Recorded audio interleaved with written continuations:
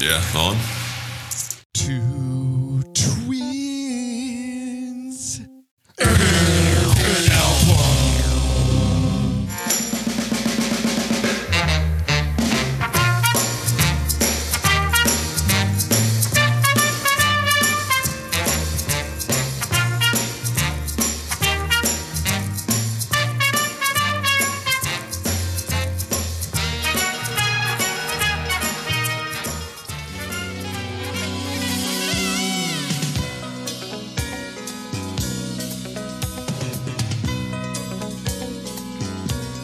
You know what this is? Is this Focus on Film? Yeah. Wow. I can't believe I got that How did right. you come up with that? I'm telling you, man, I'm famous for remembering useless things. That was, it's kind of amazing, by the way. That was impressive. I gave you about a 20% chance of getting that one. I think theme songs, particularly if you're a musical person, I think theme songs really stick with you. We actually, for work purposes, we recently did a thing where we did like a 90s sitcom theme video about our department. And, with all the things that I can't remember from the last 24 hours, I could still hum the Full House theme. I knew all the words to the Family Ties theme because we ended up using, one of those for this little video that we made. And Focus on Film was not really a show we watched, but there's something about seeing the intro for it a couple of times that I remember. I don't know. Yeah. And I don't know how, it's so funny now. We're going to sound like old men, of course, as usual. Welcome to Two Twins in an Album, by the way. Episode, it's been a while since we did this. What episode is it? 63, I think. Okay. I'm going to check that though, to make sure. Are you with that or not with that? It's 65. It's 65. Yeah, 65. So I was way off. This comment will make me sound like I'm 65, but back in the day, before everybody was a blogger and everybody was a, had a social media channel, and idiots like us could have podcasts, you had to go to certain lengths to get reviews and notices, as they called them back in the day, in the theater days, of, sort of a critique or review of a, movie or whatever. And there are these two guys that probably, our kids will never hear of. Obviously, Siskel and Ebert, who had this show, Focus on Film, right? The theme you just heard. And, this was the place to go to sort of, figure out what was worth seeing and what was not. And 2 thumbs up, 2 thumbs down, all that stuff. Parodied beautifully on In Living Color by Men on Films. Yeah, that's right. That's a great bit. Great sketch. But the reason we start with that today, Nub, is this is probably the closest we're ever going to get to a film review episode, because obviously what we're talking about today is as much about the renowned mockumentary as it is the album, although we are going to dig into the album, no question. This is a, full on review of this record, but this will probably be as close to Siskel and Ebert as we get. You know what I'm saying? For sure. Yeah. It's interesting because the album is a device in the movie, but it's also an album. It's one of the many Spinal Tap ironies is that it's a soundtrack to the movie. It also replicates one of the most important devices in the film, which is this never ending process of recording and releasing Smell the Glove. And and then there's a direct scene that deals with the cover art. So yeah, it's like all things Spinal Tap. The amount of cleverness that went into it is shown by the fact that it serves all these different purposes. So it'll be interesting to look at it just as an album, but obviously a huge part of the movie for sure. Well, we're going to talk about both. I do want to say really quick, we took a week off last week and that wasn't just because we're slackers, but I want to give a shout out to Mrs. Nubs, who had a little, some health, actually was in the hospital for a couple of days. Not the vid. She did not have the vid. Right. Yeah, she didn't. She never got the vid when I had it. Yeah. Right. But put a nice scare into all of us because, I'm sure she's a good wife and all, but I'll tell you, she's like the greatest sister-in-law ever. So, Arch, speedy recovery, buddy. And wanted to give that shout out here to your not so lucky lady. Yeah. What's interesting is she's going to have a lot of time at home. It's kind of a long road that she has ahead for recovery. And I'm sure that she will fill her days listening to Two Twins in an Album, just on a loop. Well, I don't see what else could bring her not only good tidings, but good health. Exactly. Yeah. I'm sure it's going to be on the rotation. I'm sure she can't wait to hear our thoughts on, Yes 90125. Yeah. She certainly hasn't heard enough of us in the last, how long has it been? 15 years or whatever. Yeah, right. Exactly. Yeah. I'm sure she's just yearning for more. Well, before we get to our closest thing to a film review and discussion, we're kind of channeling our inner rewatchables here, the Bill Simmons pod. But before we get to that, Nub, what do you say we go round and round?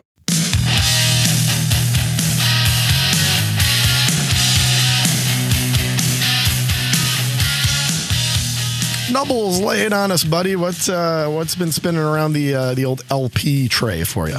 Well, it's that sort of late fall period, and that means one thing and one thing only: a huge depletion to my bank account because it's new release season, and and we're back to a little bit of a normal. I shouldn't say normal. We're gaining on normality in the music industry. So if anyone's noticed, there's this flood of new releases that have come out in the last few weeks and will continue to come out as we build towards the old holiday season. So I have 3, new albums, and next week I'll probably have 3 new albums. And the week after that, I'll probably have 3 new albums because there's just so much to dive into. So the first one for me though, is one that I'm, particularly excited about. And that is the new album from Mastodon. T, I mean, you know my love for this band. It's a double album, right? Truly a double LP? It is, yeah. It's called Hushed and Grim, and it is a double album.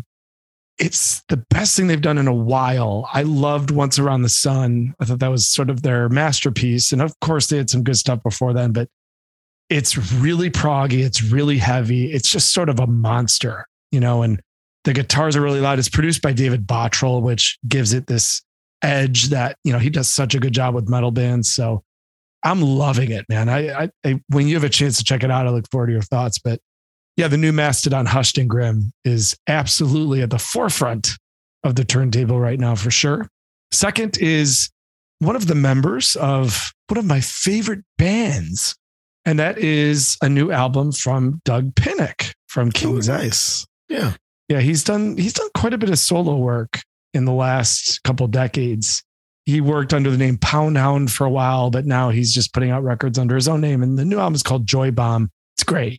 Big old monster grooves. He plays guitar and bass on it. So you get to kind of hear his guitar stylings, and always good to hear from Doug Pinnick. I know King's X just recently hit the road for a little brief tour. So kind of cool that his album came out during that time as well. So looking very forward to that. And then friend of Two Twins in an Album, and that is Jim Ward from Sparta and formerly of At the Drive-In, and his new solo album Daggers, which we talked about a little bit when we had a chance to talk you're right. We have friends of the show now. We have Rupert Holmes, Brendan Bayliss, Jim Ward. We got friends of the show. We certainly do. We have friends of the show, and Jim Ward's new album Daggers is excellent. It's a little heavier than what I might expect. I remember talking to him about this, that the lead single was kind of a upbeat rock tune, and I expected it to be more singer-songwriterish, but really good record, worth checking out. So yeah, man, new releases, and it's nice to have some new releases spinning around on the turntable. So we'll see if you've got anything new in your running around. T, what do you got running around? Well, I have the Mastodon record as well, so that's one. It's not very often we actually match our round and rounds, but and I've yet to get to it, but I will be shortly. The great Starflyer 59 has a new record out called Vanity, and I haven't listened to that yet either. I've heard the 2 singles that were released. Life in Bed is one, and Like to Lose is the other. But I haven't heard the rest of the record yet, but those two songs are great. And the third dub is, I know an album that you like. And actually, I think you put this on your Round and Round once. And Erasure's done an awesome job with these reissues, CD reissues, nothing fancy, nothing crazy, just, double CD reissues where they release the record remastered and then they give you usually some live stuff like on BBC Radio 1 and some, remixes and all kinds of fun. And I Say, I think might be your favorite record from them, if I'm not mistaken. It's a damn fine record from their 90s period. So I'm always pumped. It had been a couple of years since they did the one before this, but always pumped to see those Erasure reissues come in. And I Say will be a good revisit. So, and I will say that is near the top. It would definitely be top 3. I love Chorus. I've always liked that album. And, Erasure, the thing is their hits are so spread out across albums. You ever notice that? There's not the one quintessential. I know a lot of people point to the one, it's on the white cover and Chains of Love on it. What is it called? Reissues. Oh, the Innocence. Yeah. That one's kind of seems to be the closest to, but they, every album is good, but not one like captured everything, but that's good. It means they're spread out over time and they've been so consistent. Such an important group from the last few decades. And I know they meant a lot to you, man. That was a big group for you growing up. Well, it still is. And I hope to go see them in the springtime. They'll be coming to the US. But, for now, let's shift our focus from, real band. Well, these guys are a real band. It's kind of funny because they did this sort of spoof thing. But, these guys played, sang, toured. This is a band, which is part of what's cool. And I think part of the charm and part of the reason we can do an episode about this and sort of take it at least half seriously is because these guys wrote these songs. They produced this record. They actually played and wrote and produced. And I think that's part of what made this work, in addition to just being just so goddamn funny. I think which all can agree. And certainly this is sort of a musician type film and record. But you first and foremost have to point out that in many cases, these were sort of portrayals and especially when it got into satire, these were oftentimes comedy actors who, didn't really play or write. And for these three guys, it wasn't. I think that's part of the charm of it. It definitely helped them take on their characters in a way that was more authentic. If you think about it, if they would have been, purely acting and not like sort of method, like taking on character acting and not playing their instruments, the whole thing would have felt just a little more cheesy. It gave it you're totally right. It gave it a whole added element. The fact that they actually played and wrote and that they were real musicians themselves. And you saw this later when the same group did the Mighty Wind thing. They were showing their range. And that way, I mean, they're really good musicians and they're also hysterically funny, and put those two things together as well as some other elements that we'll talk about. Cause this movie is much more than just those three guys. It really is. Oh yeah. And the intelligence of some of the things that are well outside those three characters, but you're totally right. That's a big part of the story. Well, this is going to be a unique episode. We're going to talk a lot about the movie. We're going to talk about some of our I watched this thing again, probably for the first time in a few years, like start to finish. And it's just incredible how well it holds up start to finish. And you still watch the same scenes and they're still so brilliant because of the movement of it. It's a collection of sketches. It reminds me of Caddyshack. It's sort of a collection of sketches, but with an arc. And not, to no surprise, these three guys, foundationally are classically trained in improv and character acting and those type of things. So, it all kind of works and all kind of flows in a way that really doesn't get old. I mean, I'm sure you watched it in preparation for this. I mean, don't you find that you can kind of watch this fairly regularly? And I think the first time we saw it, we'll get to in the Under Stories, we were teenagers. It sort of never gets old. At least it doesn't for me. And I think a lot of that has to do with the rhythm and the flow of it. It's timeless for us because we can directly connect to the era that they're mocking.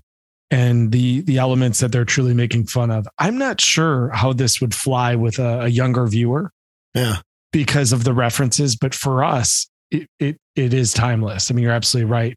It never gets old too, just because the intricacies. There's so much in there that you would need to watch it 500, 600, 700 times in order to see, and that gives it a status of, you mentioned the Bill Simmons podcast. I mean, it's the ultimate rewatchable. Because every time you see it, you either remind yourself of something that's so brilliant, or you might pick up on something you never noticed before. And that's always a good sign. Yeah. And, they did this before a time where a lot of this became sort of mainstream and normalized art. The mockumentary wasn't, really something that had been fully explored, particularly in rock. And you see a lot of stylistic parodying here from like The Song Remains the Same and from Gimme Shelter and some of these films that were, The Last Waltz, films that were very serious, rock and roll documentaries. And you can tell that they picked from a lot of those things, but nobody had really presented it in this way before. That was so, this is before Gary Shandling. This is before, a lot of this sort of fourth wall mockumentary stuff, with the Larry Sanders, Curb Your Enthusiasm type handheld camera stuff. I mean, there are a lot of things happening here that were certainly well before their time. And obviously you combine that with great performances and some incredibly memorable parts. And I'm sure we'll talk about plenty of them. And you get not just musician gold and not just comedy gold, but certainly film gold. And we'll see if it's album gold. And why don't we dig into a little bit with those nerdy deets now? You want some dirty deeds? Yeah. You want some dirty deeds? All right. This is Spinal Tap, which is the name of the film and sort of the name of the album. I mean, it's technically called Spinal Tap, but it's the soundtrack to the film This Is Spinal Tap. So we're going to go with that. It was released on March 2nd, 1984, in conjunction with what has been sort of renowned as certainly one of the greatest comedies about music or about rock and roll ever made. And it was really brought to life by three guys in terms of the characters, and then Rob Reiner, serving as the sort of MC of the film, as the mockumentary filmmaker, but also as the director of the actual film. So kind of the glue that sort of holds it all together creatively. I got to tell you though, T, I think there's a glaring miss right off the bat in the nerdy deets. And I'm sure there was some suit that made this decision. This album should have came out as Spinal Tap, Smell the Glove. Smell the Glove. Yeah, it should have. It's just a mess. Like, I think they got way too traditional with like, oh, it's got to be soundtrack because people will be confused or whatever. And so I mentioned earlier that there's an irony to it that sort of works, but there's also a huge missed opportunity just to have it be Smell the Glove. Well, and even before releasing they should have put out Shark Sandwich. I mean, don't you think? Like, it's really just a toot-word review. So the three gentlemen, I mean, and listen, these guys are geniuses. Michael McKean, who plays, sort of the, front man, I suppose, on guitar and vocals, and that being David St. Hubbins. Chris Guest, who plays the great Nigel Tufnell on lead guitar, and Harry Shearer as Derek Smalls, the bass player. That's the main core of the band. Now, let's not forget, a lot of people forget that you got Viv Savage there on the keyboards, okay, and does some backing vocals, right? And then for the moment, you got Mick Shrimpton on drums, played by Rick Parnell. So, and I stress for the moment because let's be honest, this band had a hard time holding drummers. They had a hard time keeping them around, right? It ain't easy being Mick Shrimpton in the movie, Well, and listen, you also got to give a nod to Joe Mama Besser, who takes, really steps in quickly, very quickly. Briskly. in a brisk manner. Yeah, to sort of take over because I don't want to spoiler alert too many things in the film, but unfortunately, Mick Shrimpton does pass at the end of the film. They're playing a show in Japan, and Mick Shrimpton, unfortunately, he perishes by spontaneous combustion, which is actually the second time you find out that that's happened to a Spinal Tap drummer, where it's like a flash of light, of green light, and that's it, and they're just gone. So, R.I.P. Mick Shrimpton, but Joe Mama Besser takes over. Almost seems instant, doesn't it, Nub? Amazing how Joe Mama Besser just knew all the songs. Just came right in and literally didn't miss a beat. I think that's always been my interpretation. Yeah, didn't miss a beat. I think that's well put. These guys, they put out a follow-up record 8 years later in 1992 called "Break Like the Wind," which has some pretty good stuff on it. They put one out called "Back from the Dead" in 2009. So these guys really actually have 3 studio albums under their belt, and they toured and never got to go see them. Kind of a miss, kind of a regret. But I don't know. Maybe they'll take it around one more time. These guys are pros, obviously, in the comedy world and in the acting world. I think all 3 were on Saturday Night Live, if I'm not mistaken, at one point as cast members. I know that Chris Guest and Harry Shearer were during that Gene Dominion time period, sort of that like bad era of SNL. I know that both those guys were part of the cast, and I think McKeon was on there as well at some point, maybe even later. Actually, he may have been not for a long period of time after, but later. And then, as you mentioned, Nub, these guys obviously found sort of a later success with A Mighty Wind, where that was more of a parody of sort of the folk music scene. I think there were a couple movies with that band, if I'm not mistaken. I haven't seen them in a long time, but I know those were also very successful. So this obviously was the accompanying soundtrack. I think one of the things that's really, interesting about this is, and as we go through it, it'll be part of the fun, the way the soundtrack sort of, in the premise, we don't have to go through. If you haven't seen this, then stop the podcast, go watch it, and then start us back up again. But, the premise is that these guys have been around for a long time. They have this vast catalog of music, and they're sort of starting to want to break in the U.S. With their, new album that is their first one in a long time called Smell the Glove. And they're met with all kinds of hurdles and intra-band drama and issues with their manager. It's like kind of take every rock and roll cliche that you'd see in sort of a dramatic portrayal of rock and roll at the time and put these guys through it in a very comedic way and shot in this sort of documentary format. So, Smell the Glove is this album that they've been working on throughout the movie. But what the soundtrack really does is the same thing it does in the film, is that it gives you music from the band from their career. So they have songs that sound like the 60s because Spinal Tap formed way back then.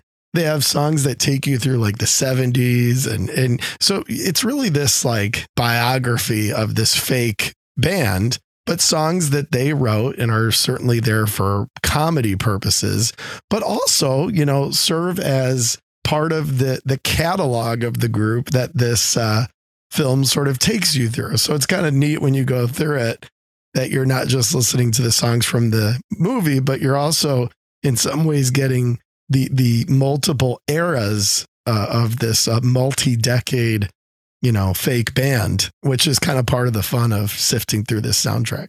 Yeah, that was always one of the things that stood out when I first started watching the movie was it starts, you just think it's just going to be this metal band doing metal songs. And I remember when they first flashed to Give Me Some Money, that scene where, what's the guy's name on the drums? Ed Begley Jr. Something yes. Joe. Well, I know it's Ed Begley Jr. Oh, isn't that Stumpy Joe? Pete? Stumpy Pete. Stumpy Pete. Stumpy Joe. Yeah, Stumpy Pete.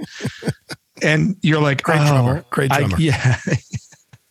You're like, oh, I get it. Like they're going to do this thing where they can show some range and have some fun with all these different genres. So, but the core thing is this rather aging metal band too. I think part of the thing about the movie is that they're not just trying to break in the US, but they're on the downward slide of their career. Right. You know, yet their egos are that of a band that's, you know, the biggest band in the world.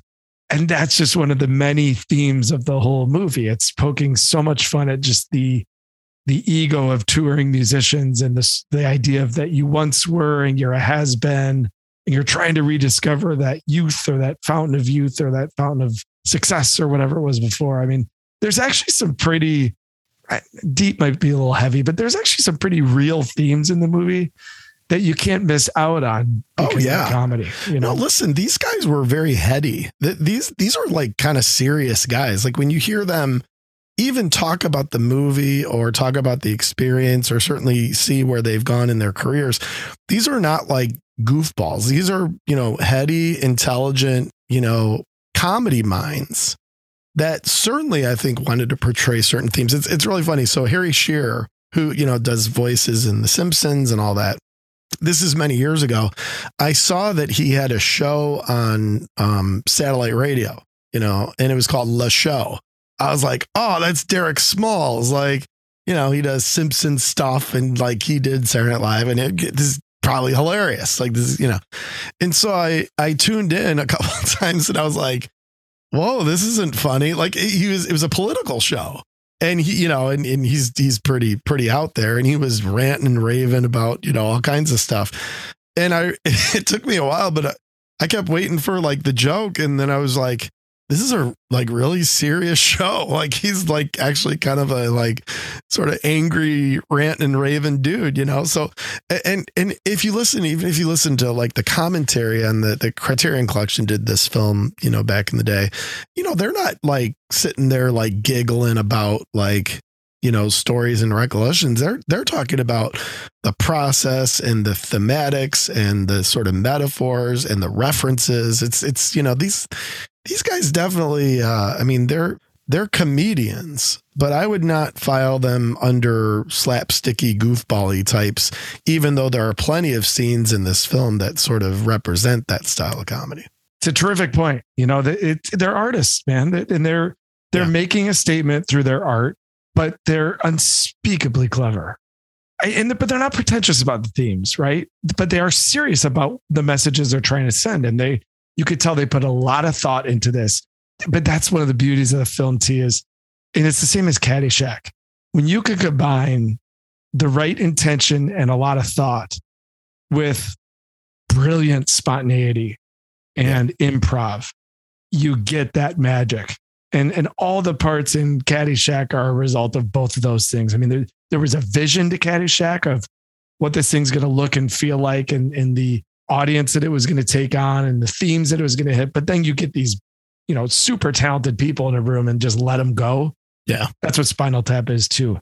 You know, this is pre-reality TV. This is before our tastes became voyeuristic. And they were tapping into something that wasn't even big yet. It's almost like they knew this style was going to be huge. And that's the pioneering aspect of Spinal Tap. I mean, it really tapped into this voyeurism thing long before it became, you know, so mainstream like it is today.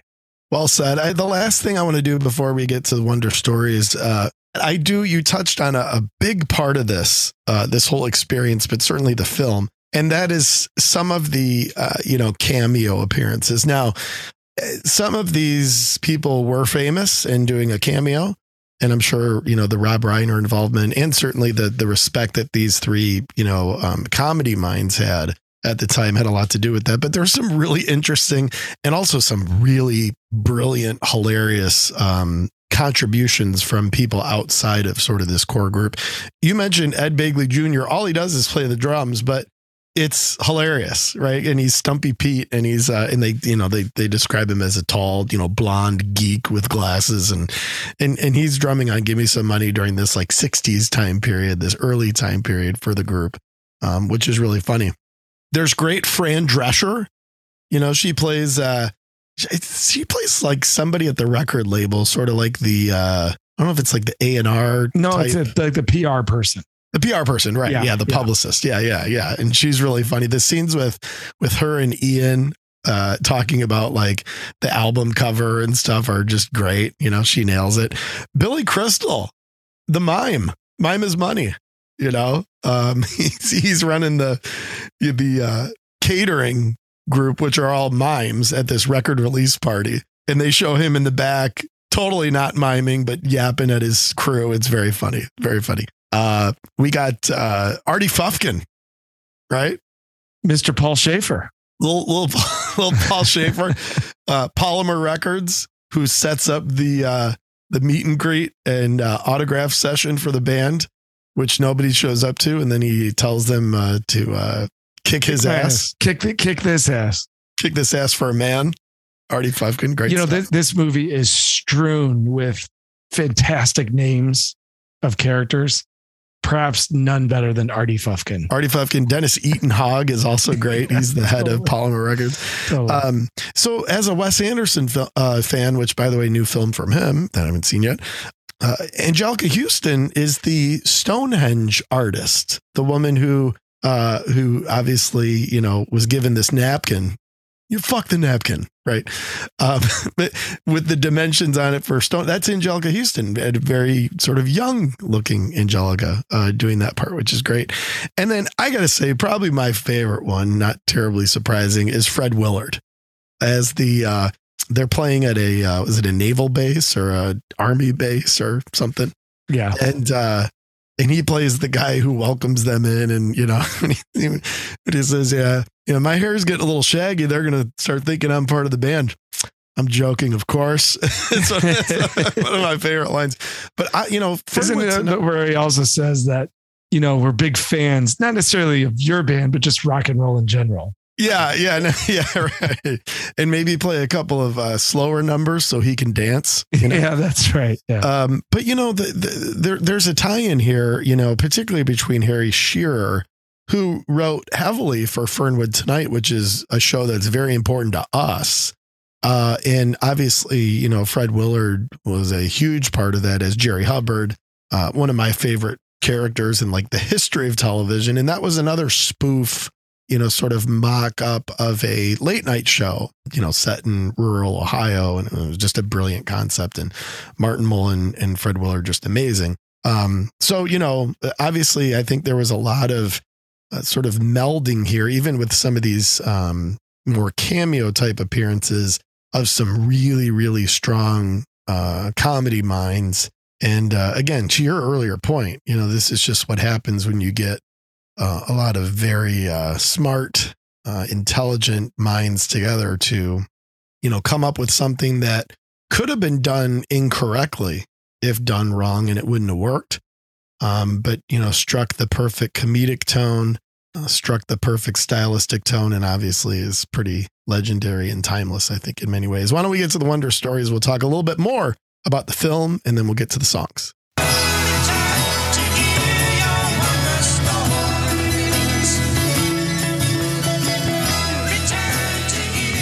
All right, Nubs, we'll try to get this to 5-ish of our favorite lines, favorite parts, favorite scenes, favorite sketches, whatever it may be within the film. I remember us sort of seeing this at the same time. Actually, our mom had a, you know, musician pal. He's a guy who actually taught, well, quote unquote, taught me how to play bass. Gave me a couple lessons. He tried to teach you how to play bass. Yeah. And I remember, I think he showed us Spinal Tap for the first time. You know, we were probably 12. I mean, we were young. You know, there were certain things I remember at that time thinking were funny. And then there were a lot of things that I didn't quite understand yet. But as you grow up, the more you watch it, the more you get a, you know, sense for what the different comedy angles are, et cetera. But we loved this even when we were 12, because there were enough sketches and enough lines and enough memorable moments that were even funny at that age, particularly as young musicians, which we were. You know, I remember thinking it was hilarious right away, even at that very young age. Yeah, you have the right recollection. It was her much younger bass playing, I don't know, boyfriend. Was he? I don't know. Pal is probably the right word. It's been a great debate for us over the years. You know, sure has. What was really going on there? Yeah, and I do recall we got it early. We really did, which you can't say for a lot of people. I think there's people that saw this movie 5 times and still didn't get it. It just happened to tap into our sense of humor, the level of sarcasm and satire and things like that. So definitely got it early, but it was also well explained to us. I want to credit that guy because he did a good job of kind of framing it for us, and that allowed us to just enjoy it. But like all things, man, we became obsessively interested in it. I mean, we probably watched the movie 20 times in the first year that we were aware of it, and grew to memorize it and all those sort of things. But yeah, that was definitely the beginning of it. We liked it right from the bat. Well, we'll do our best on this, but I watched it and I was like, all right, I've got to try and like size it down a little bit, some top moments. And dude, I ended up like with like 20 things. I mean, it's so hard to try and size it down. I'll do my best. And then we'll have a bunch of honorable mentions. I have a trivia question for you first about the movie. Are you ready? Yeah. This is a good question. Pretend that the theme music is. Yeah, we'll forego all those dramatics, but there are 2 moments in the film. We talked earlier about how these guys really play their instruments and really sing and really write. There are 2 moments in the film where the guys play their actual instruments live. What are the 2 parts? So one is the easiest question ever because there was a fascination built into that. And I remember the dude who introduced us to the movie explaining that. They're sound checking, they're playing Give Me Some Money. Yep, that's one. Mm-hmm. The other one's going to be tougher because I got to kind of go into the memory bank here. They're actually playing a song cohesively, the whole band. Yep. Hold on. 10 seconds. You know what? I'm going to guess Stonehenge. Okay, you ready? Yeah. The Jazz Odyssey. Oh, that's right. That's right. Jazz Odyssey. Before the puppet show. Yeah, that's right. That's right. Yeah. Because Stonehenge, that was still the recorded version. That's right. Yeah. Good trivia question was I gave you about 50-50 chance. That second one's hard. That's a tough. Definitely remember GSM, because it's clear they're playing. But yeah, when they're opening for the puppet show towards the end and they don't have Nigel and they're sort of exploring their freeform project and they're playing the Jazz Odyssey, which on the bass, Derek Smalls, he wrote this. Yeah, he wrote this. That's another moment where they're actually playing. So, all right. So Nub, I guess we can just kind of go back and forth here. Did you come up with like your 5 favorite, or did you just, like I did, just sort of jot down all your favorite moments and you want to mention them, or, how do you want to sort of go about it? I would say it stands as kind of a 5 favorite, but in favorite, I didn't always just go with like what made me laugh the hardest. It's the thing that maybe you and I have referenced the most with each other, one of the smartest moments, so yeah. It's a collection of what I would say would be the longest impact moments, the moments that still make me smile. Let's put it that way. Yeah. Okay. Well, why don't you start us off, buddy? Okay. Well, the first one for me is probably the only one I chose that's one of the more obvious ones. And there's a couple that I know that neither one of us is going to choose. This goes to 11 and like just some of the things that are really referenced, still very important. But the one for me that just is always good is, we've got armadillos in our trousers. It's really quite frightening. All those scenes where David and Nigel are in that diner, looks like they're in sort of like a burger place. There's a few different cutbacks because the stylistically is they do a lot of cutouts to interviews with the band. And there's this one sort of interview sequence where, David and Nigel are together and they're talking about their childhood and they're talking about those type of things. And there's a amazing scene tied to this idea of what's in your trousers, where Derek Smalls goes through the airport metal detector. And he's trying to get through the metal detector and the thing keeps going off because he has a cucumber wrapped in aluminum foil in his pants. Do you have any artificial plates or limbs? No, not really. Not really. And the best too is he drops the cucumber like on the table, and then he just walks through. Like they don't even make him go back through the metal detector again. He just goes on through. It's very funny, sort of additional piece. And the laughter on the set for that scene seemed so genuine. Like, I think everyone is legitimately cracking up. I don't know if it was spontaneous or what the deal was there, but there's a laughter that happens after he drops it and walks away. Yeah. That seems very real. It does seem legit. And understandably so. Yeah, that's a great, we talk often about the half smile. Like, you can tell, particularly St. Hubbins is trying not to break while Nigel's talking about the armadillos. So yeah, one of the things I was going to mention was that the scene of, and I just always thought it's one of the best scenes in the whole film is Smalls going through the metal detector. I mean, it's just so good. And it's a great, comedy moment for Shearer and for Smalls, who play, he's more sort of lukewarm water in a sense. Which is just another great. That's at the end. You just named three of mine. That's on my list.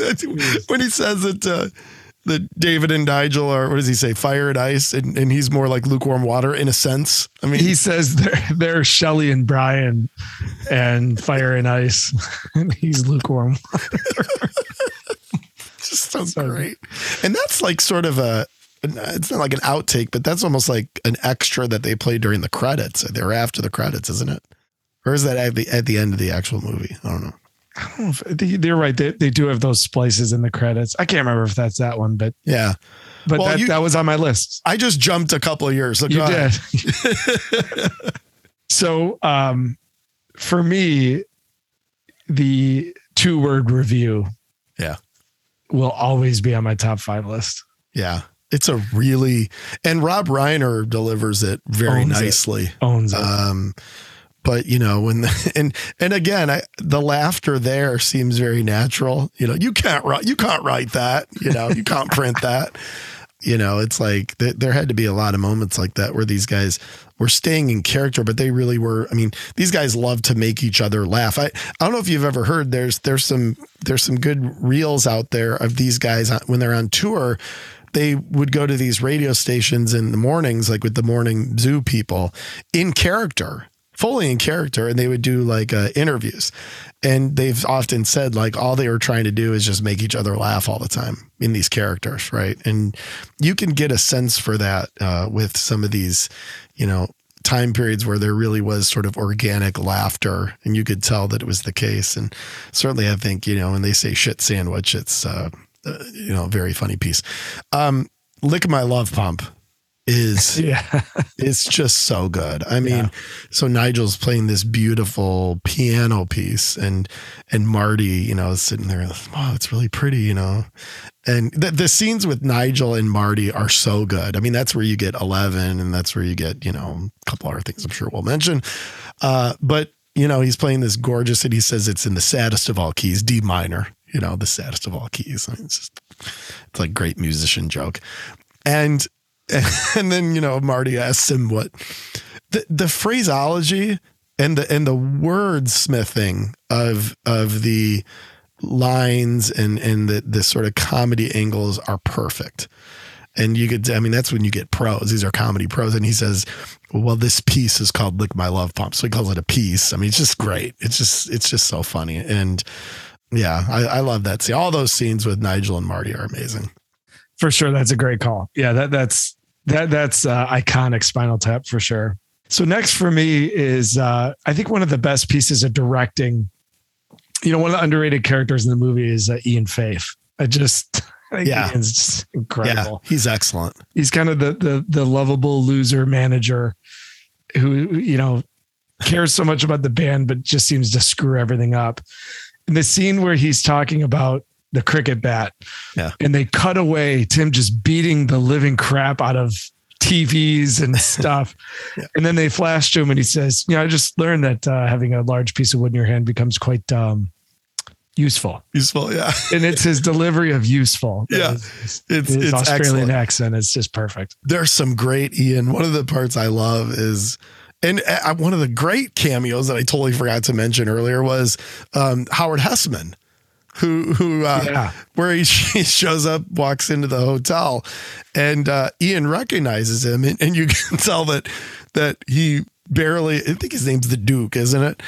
Or whatever. And you can tell that he barely recognizes Ian. And then he says that great line where he says, well, I'd love to stand here and chat, but we're going to go sit and wait for the limo. You know, just blatantly saying, I don't want to talk to you, you know? Yeah. Yeah. Again, just stepping into the ego of that whole music scene at this time. Yeah. Really good. Howard Hessman there. You know, I talked about these really, really great pieces with Nigel and Marty, that being, you know, Chris Guest and Reiner. And obviously these go to 11 as an iconic piece, but I think just as much, if not more, I love when they're looking at the guitars and they're talking about this one still has the tagger on it. And this is like a flame, and he does the, the sustain. It's like you go have a bite and then they do that bit where he's, tells Marty, don't touch it. And then he's well, I wasn't touching. I was pointing. And says, well, don't point at it. And then Marty said, well, can I look at it? And I just, no. Yeah. The timing don't touch it. Yeah. Don't touch it. Don't point at it, and don't look at it. And then because they're having this sort of like one-on-one, friendly. It's like they friendly. did the lick my love bump, and then Nigel basically tells him that he just can't even look at one of his guitars. That's just so good, so great. Because it's sitting there brand new and don't point at it. Just for that matter, don't even look at it. Yeah, exactly. So that's interesting because my next one is actually Nigel and Marty as well. Again, this is one of those under the radar parts, but I love when Nigel starts talking about how the way he expresses himself is through his solos, and it's his trademark, really. Yeah. My solos, they're my trademark, really. And then they flash to him. This is a great physical comedy bit where he plays the guitar and then he gets out the violin. It's a total Jimmy Page reference, and he's playing. And then he has the guitar on the stand and he starts kicking it to play it. And he sticks his tongue out. I love the whole thing about the solos. Yeah. It's my trademark, really. There's some really good physical comedy, musical performance. Viv Savage on the keyboards has some really great stuff, in terms of, and I love when, by the way, there's a just great understated line with him when he's just, well, I've got two hands. So, you got a couple of good moments, but I got to say that Derek Smalls, Shearer playing just all of his bass playing as Smalls is so perfect physically. And he's got the mustache. I mean, he really works it really well. But the double neck bass, I think my first big laugh, because it happens fairly early. Big Bottom is sort of an early part of the film. It's certainly during the first, quarter of it. And when he has the double neck bass, that was my first, even at 12 years old, that was my first big laugh. Because it was like, what the hell is that, right? And of course, you come to find out it actually sort of is needed on that song to get that goofy bass line.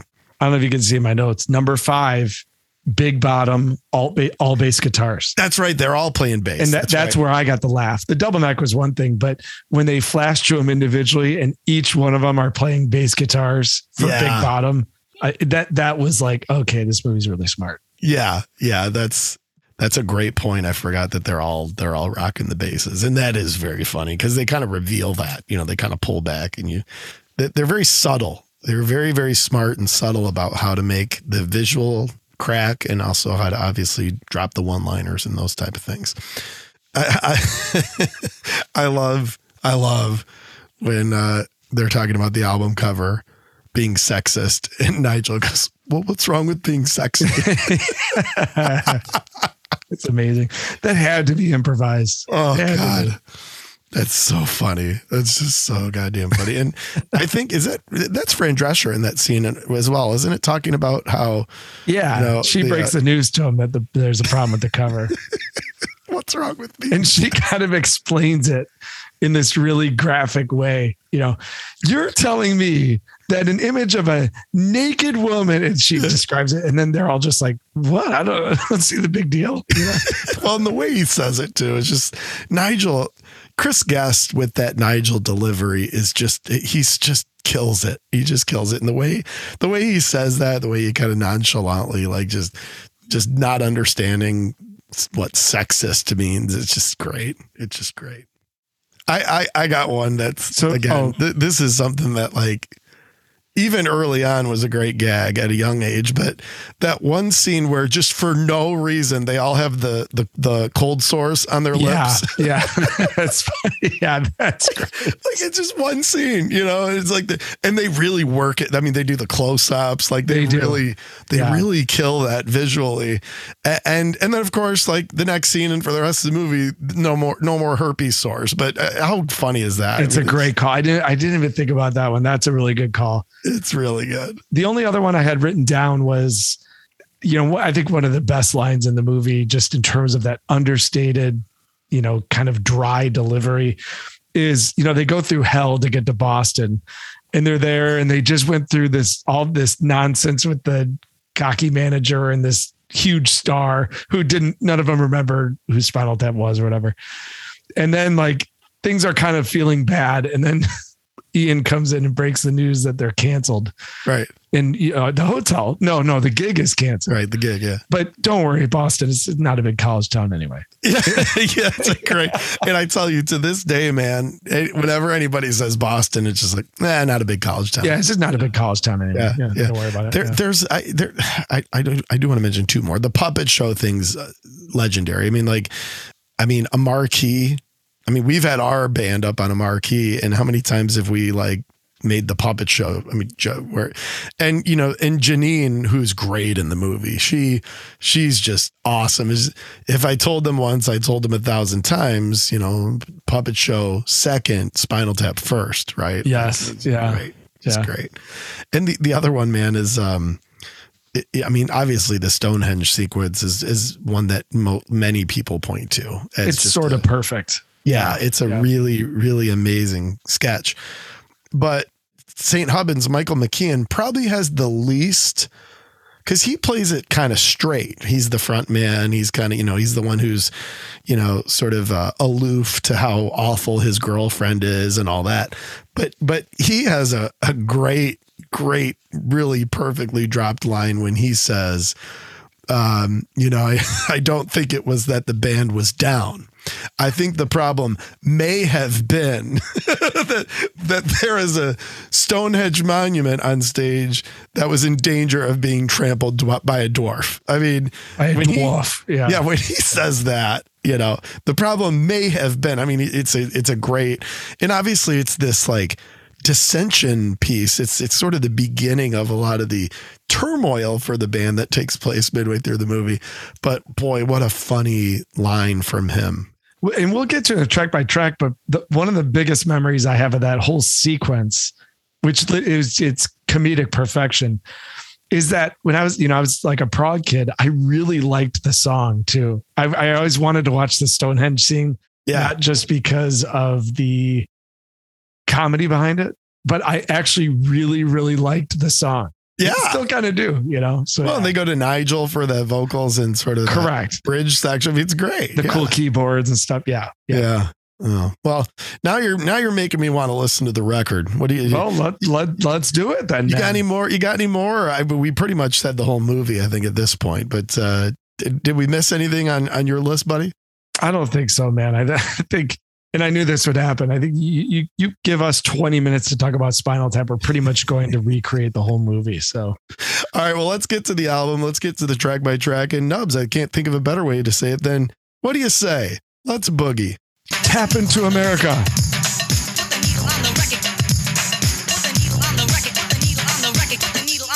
When the drum beats go like this.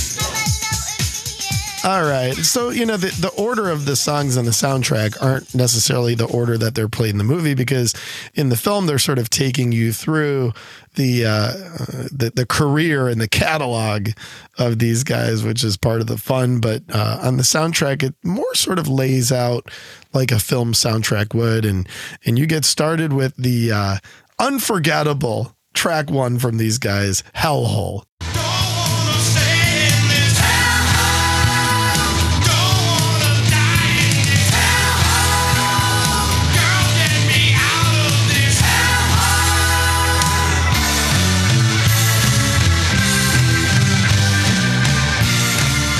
I remember one of the bass lessons that I took from the guy who showed us this movie.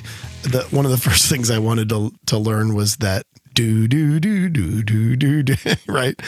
I think while Michael McKean's comedy in the film is probably the most understated for reasons we already mentioned, his vocals as the lead frontman and his vocal performance on all of these songs, I think is really good and really important to the sort of tongue in cheek aspect of it. But, and obviously these guys are talented. There's no question, but I think that him sort of serving that lead vocal role, the way he plays it and the way he sings it, I think is important to kind of the tongue in cheek nature of these songs. And on Hellhole, I think it's actually a really nice vocal performance and great vocal harmonies and a nice riff. And, this is good old rock and roll here, buddy. He's got a pretty brawny voice. You know what I mean? It's strong. There's a little bit of soul to it, and it speaks to these guys as legit musicians. But the thing about Hellhole, it's a great pop song. It really is. You get the harmonies. It's hooky. You got instrumental hooks. You've got, the chorus is certainly a hook. It reminds me of the movie symbolically appears to have the band hammering away at trying to make the song a hit. It is the song that I think appears in the movie more than any other song. Cause you hear Hellhole multiple times. You get the feeling that it's the lead single that they're desperately trying to get play. And, that repetition comes through a little bit in the movie, but yeah, it's a good pop song. It shows their songwriting prowess for sure. Speaking of repetition, you got to love the title of this one. Tonight, I'm going to rock you. Tonight. Baby T, you're too young and I'm too well hung, but tonight I'm going to rock you. Tonight I'm going to rock you. Tonight. Background vocals so good. I always laugh at the end, before Nigel, because this is the song they're playing when Nigel rejoins the band on stage. And I always laugh when there's no Nigel, but it's just Derek Smalls on the background. He's just going, tonight I'm going to rock you, just by himself. It's always true. Yeah. It's always a really funny bit, but pretty good riff there. Din, din, din, din, din, din, din, din. I mean, I also wanted to learn this one, but nice little punchy song and a little goofy, but in kind of a rock and roll legit kind of way, right? I like when Nigel comes in with the finger tapping guitar part. Yeah. During the breakdown, because he's expressing himself. Solos are his trademark, really. That's right. Oh, this track 3 was the first that the band actually wrote, even before they had kind of the full concept of the film, and they were just trying to kind of come up with spoofy kind of tongue in cheeky sort of metal songs, and what came out was this track, Heavy Duty.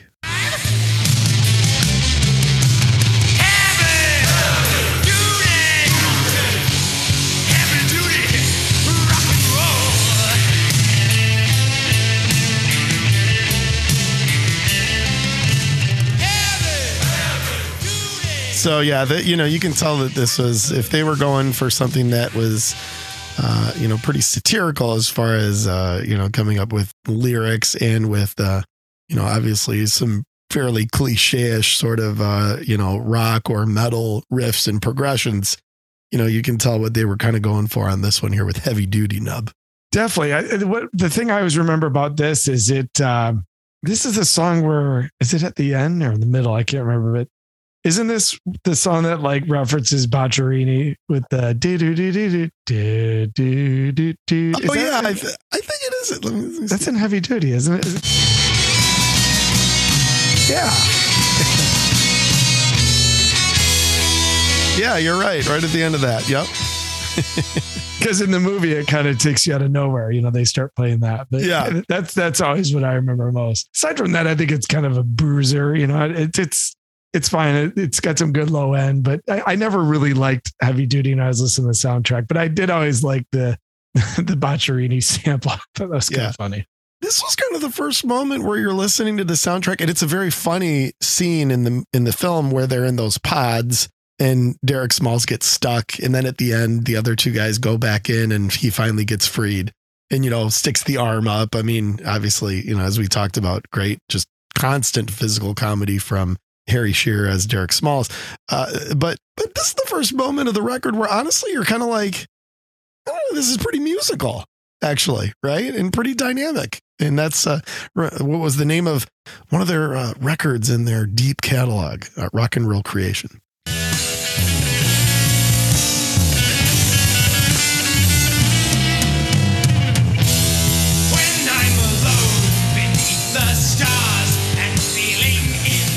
But see, couldn't God have rested on that day, the day that he created Spinal Tap? So good. Whole part with the reviews. Oh, this is where it picks up. Here we go. Or this is the middle part. Yeah, this is the cool keyboard part. I mean, that's legit. Yeah, I mean, that's really good. But notice, Well, and listen to this bass work right here from Derek Smalls. Here, listen to this.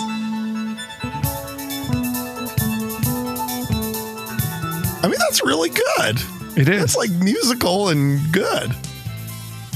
And I think it's a great song, quite honestly. I mean, it hurts my little proggy heart, but they had to take swipes at prog rock too between this and Stonehenge, Totally did, yeah. Which makes complete sense in 1980 or whatever it was. But no, I agree there. I think there's 2 or 3 moments on here where legit musical talent comes through. Rock and Roll Creation is definitely one of them. And it is a great scene in the movie with the pods. Yeah. But yeah, this is one of those that I always was like, ooh, I actually do like the song, even along with the, kind of the humor behind the scene. I'm with you on Heavy Duty. It's kind of just a laugher, but Rock and Roll Creation is a very good dynamic song.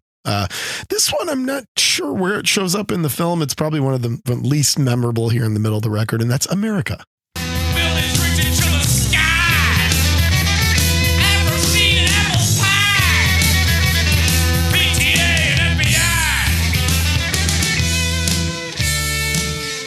Probably like kind of the dumbest song on the album, but I think it's a joke, right? So it's like I don't think trying to be too serious. Do you remember when this plays in the movie? I don't really recall it. Maybe it doesn't.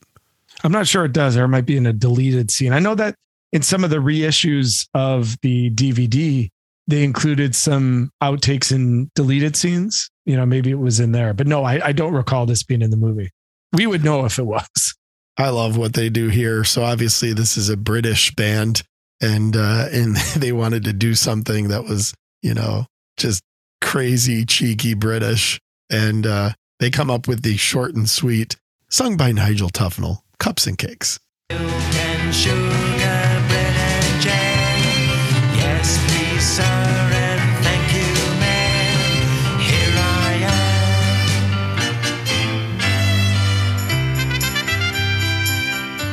Actually, is it Nigel or is it Viv Savage singing Cups and Cakes? I thought it was Nigel. Take it with me. What a gay time it will be. Cups and cakes. That's Nigel. Cups and cakes. Yeah. I like the kind of Sgt. Pepper reference.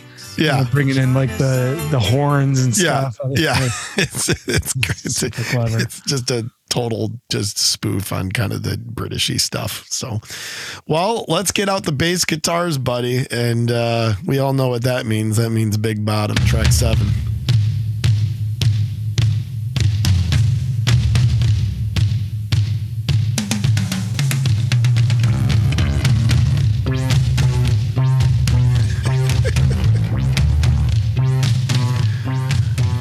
Oh, it's so good.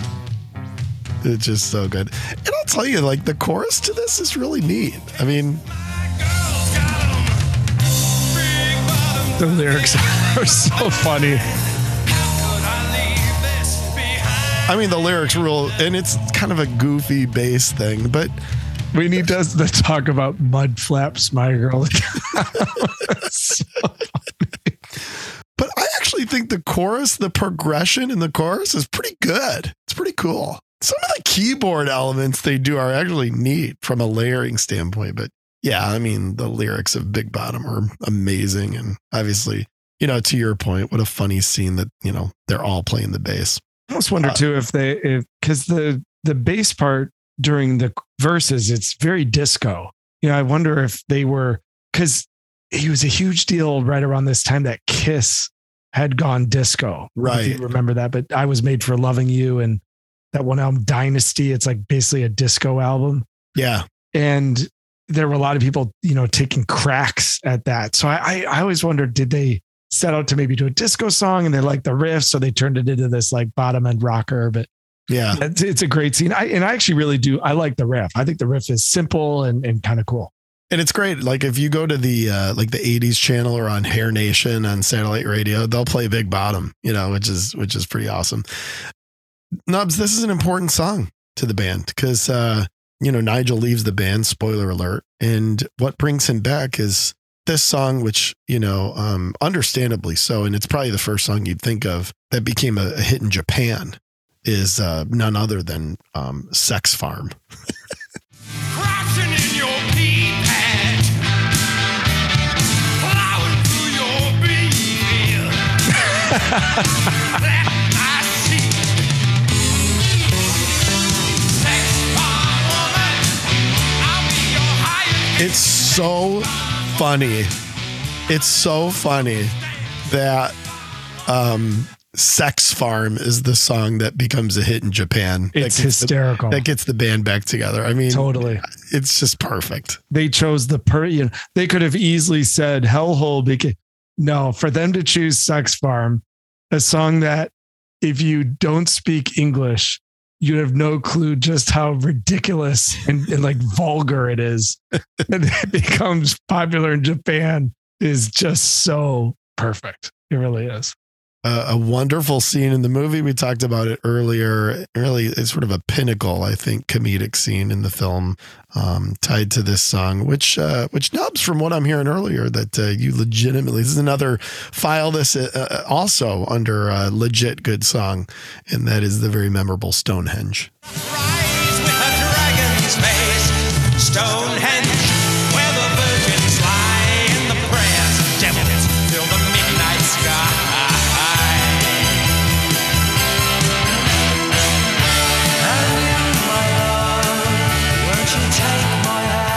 That's an awesome sequence, man. I mean, we both air drummed it. I could see you doing it. You could see me doing it. It's a good song, man. It's a great prog song. It is. Nice keyboard arrangements, nice building, tremendous dynamics. You know, I like the pass the baton vocal thing. You know, you and I are always big fans of that. And Nigel comes in and sings that bit. I love Stonehenge. I've always seen it as a very legitimate song, you know. And I wonder how they viewed it. You know, I would assume they put a lot of thought, a lot of time into this one. Some of the others are just sort of dumb rockers, but you know, there's a lot in this one that took some intention, took some thought. It's a great thought. When you see these guys live, I mean, it's worth going on YouTube and seeing a full concert from these guys. They're not playing these songs as a complete goof. I mean, there are moments where there's musicianship where you can tell they're kind of like enjoying feeling what they're playing. I don't think it's all just a big bit in terms of the music. And I think Stonehenge is a good example of that. There are moments where you're jamming. There are moments where it's musical. And obviously there's always a very big, you know, sort of goof visually in those type of things when they play Stonehenge. But as far as the performance and the delivery from a musical standpoint, I'm with you, man. There's some really cool stuff. And I think they would even agree with that. And you can tell by sort of the way they play the song. Probably not as much the case here, but boy, what a great drum performance by Stumpy Pete here on Give Me Some Money. But baby, I don't intend to leave empty-handed. Give me some money. Give me some money. It's so sad that bizarre gardening accident took him so early, you know, but it's best that they just leave it unsolved. You know, that's what the place. Best we just leave it unsolved. Just leave it unsolved. That's a great line. I forgot about that one. There are a lot of great segments from when they're sitting in front of the castle, and they've got Mick and Viv with them as well. Or, I remember that part you're talking about is during one of those. But yeah, obviously in the film, this was early Tap, and they show that old black and white clip of these guys sort of with like their mop tops and in their suits on, and Ed Begley Jr.'s on the drums. And, that's always what you think of, certainly when you hear GSM. And then but as not we said, the first song they wrote together, because that would be Saucy Jack. Nope. They perform it. It's actually they don't play instruments, but it's one of the times you get to hear them sing live. Oh, it's you're right. Walk on Home or something about home. You're really close. You're really close. Wait. Cry, Cry, Cry All the Way Home. That's right. Cry, Cry, Cry All the Way Home. You got it. The first song they ever wrote. That's a great call. And that's during the diner, scenes where they're talking about growing up together and that sort of thing. Great scenes there. Cry, Cry, Cry All the Way Home. Good call, Nub. All right, let's close it out. Now, this took you through their 70s, time period. And this is a great visual, too, when they're when Derek Smalls does the I love you or we love you or whatever he says. Totally. It's so good. And they're doing this sort of like psychedelic thing, to what is a great moment, certainly visually in the film, and a song that gets referenced in a very, very comedic way and in a very great visual during the movie. And that's Listen to the Flower People. It's not too late. No, it's not too late.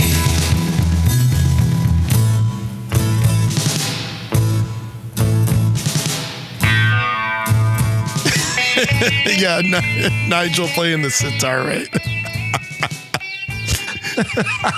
The sitar is so good. I got to tell you though, T, and I don't know if you had maybe it was just our taste because I was so into 70s music, but I actually took the song a little seriously. Okay. You know what I mean? Like this was one of those where I sort of quasi appreciated it as a song. I didn't love it like I love Stonehenge. Yeah. But for whatever reason, I took this song more seriously than the others. I don't know why. Because you listen back now and it's like they're completely, taking a piss. But at the time, I don't know what it was about me being young and watching this, but I took Flower People seriously. Well, it's the closer, and it's sort of a little bit more of a, I guess, a sort of serious track musically for them. But, it's cool how they were really crafty about, needing some songs to sort of show the different eras of the group, which is obviously part of the documentary. And the way they use this one to kind of demonstrate their, run through the 70s. And I mean, Listen to the Flower People. It's just good. It's just good stuff. All right, buddy. Well, there's the soundtrack. We talked about the film. Did it matter? No, what do you think? The Spinal Tap soundtrack? Did it matter, buddy? Of course. And, it's just part of the whole thing. And this movie definitely matters. And the songs matter. And the whole thing matters. I honestly, if any of our listeners have never seen it, please go watch it. I'd be surprised if you're listening to our podcast and haven't seen Spinal Tap, but there probably are a couple of you, and I would. Yeah, that's probably right. What do you think? I mean, of course it matters, right? Yeah, sure. I mean, this is, if you're a musician, obviously Spinal Tap is like a second language, but I think it's important, a lot of people get hung up on the movie, rightly so, because the lines, the scenes, the sketches, I mean, they're amazing. And the comedic performances and the writing and the improv and all those things are just wonderful. But you got to remember the music. And I think that's part of what's been fun about kind of doing this episode about it is that, really keying in on the soundtrack and looking at the songs themselves and even realizing that, part of what made this work and not just become a complete like slapsticky type thing was that these guys wrote songs. They were thoughtful. They're tongue in cheeky, but they're good and they have musical direction. And in some cases, they actually have a lot of, I think, musical depth to them, which is very cool. And again, I think that's a big part of the charm of why it worked. So I think that just even from a comedy standpoint, it's important to certainly dig into the film, but also just digging into the songs and the music, is a big part of the overall, Spinal Tap experience as they tapped into America. All right, now where you got this one on the final cut? Is this on the turntable? Is it in the collection collecting dust, or are you taking this is Spinal Tap to the for sale bin? Look, if you take this as Spinal Tap to the for sale bin, then you're not living, come on. I think I just have it in the collection because I think it's just such a symbol of its time, and the songs are always fun to listen to and have a good time with. And, if you're at any party with 30 somethings, 40 somethings, smart people with good taste that are into music, you put this thing on and people are going to get a kick out of it. So in the collection, because you never know when you're going to need it. It's like you never know when you might need to get it out at parties, Yeah. I mean, exactly. It's in the collection just because, it is the musicians comedy. And again, I think that putting on the movie is part of the charm of the comedy, but, putting the songs on. We have a couple of these songs on our, playlists that we listen to while we're hanging out with buddies or while we're, outside drinking and barbecuing during the summer. And it always gets a laugh from those who know it. It's always, it's any method to kind of either start a conversation or, it's just like Caddyshack or Animal House or any of these where, all you got to do is break the seal. And next thing you know, you're slinging the entire movie back and forth with people and the lines and the scenes. And we didn't even talk about Hello Cleveland. That's that one I just thought of it. Hello Cleveland. Even when you're playing a gig and you don't know where you're going or what's going on, you just yell, hello, Cleveland, and it works. But there I go. You can't even do the final cut without having one of your favorite lines come to mind. That's true. That's true. But yeah, I'm going in the collection. All right, buddy. That was fun. Why don't we round it out here a little bit with a little Dolores? You think she liked Spinal Tap? I don't know. I don't know. But she might be the only non-Spinal Tap fan in the music industry for the last 20 years. I don't know. I don't think much made her laugh, if I had to guess. Very serious. Very serious. Maybe she was a huge fan. Maybe she loved the Stonehenge scene. Who knows? But let's go in your head. No, what do you got, buddy? You had new stuff on Round and Round. Do you have new stuff on In Your Head as well?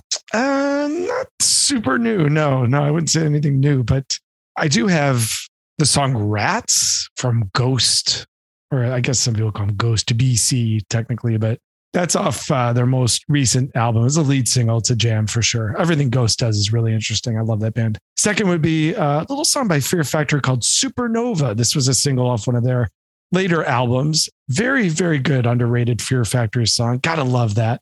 New album coming from Fear Factory. It's the last album. Oh, nice. With Burton C. Bell. He's already left the band and they're going to tour without him. But Dino Cesares is pressing on and they're going to continue.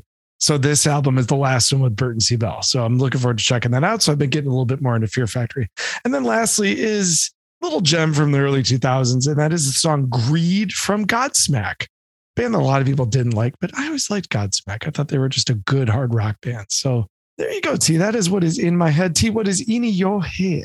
Man, I've been on a fish kick, like you read about. The satellite radio channel has a lot to do with that. And it's so cool. You get on there and they're playing shows from the night before. But Harry Hood is, man, I love that one. I just love that one. It's so good. I've heard some great versions on it, on the channel, but obviously it's on a live one, which is, I think, one of the best recorded live records, probably of all time, frankly, for a band that's not very easy to capture live in sort of a true sort of clean recording sense. And the version of Harry Hood on there is amazing.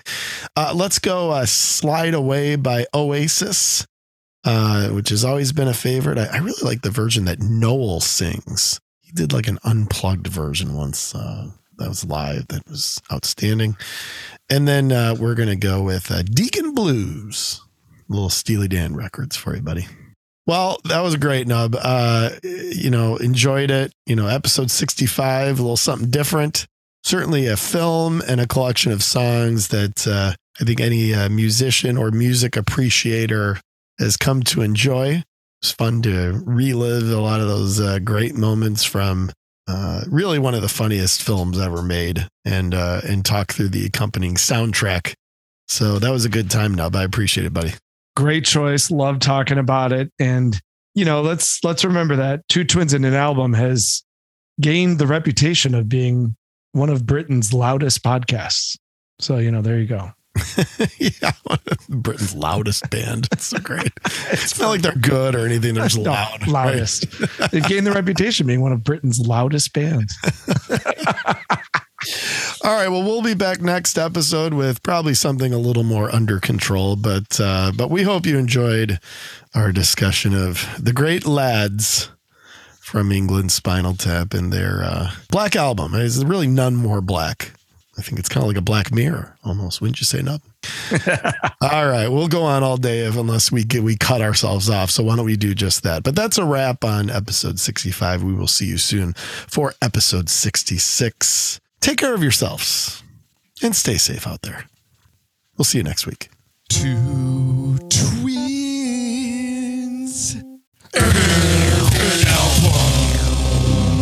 Well, that's about it.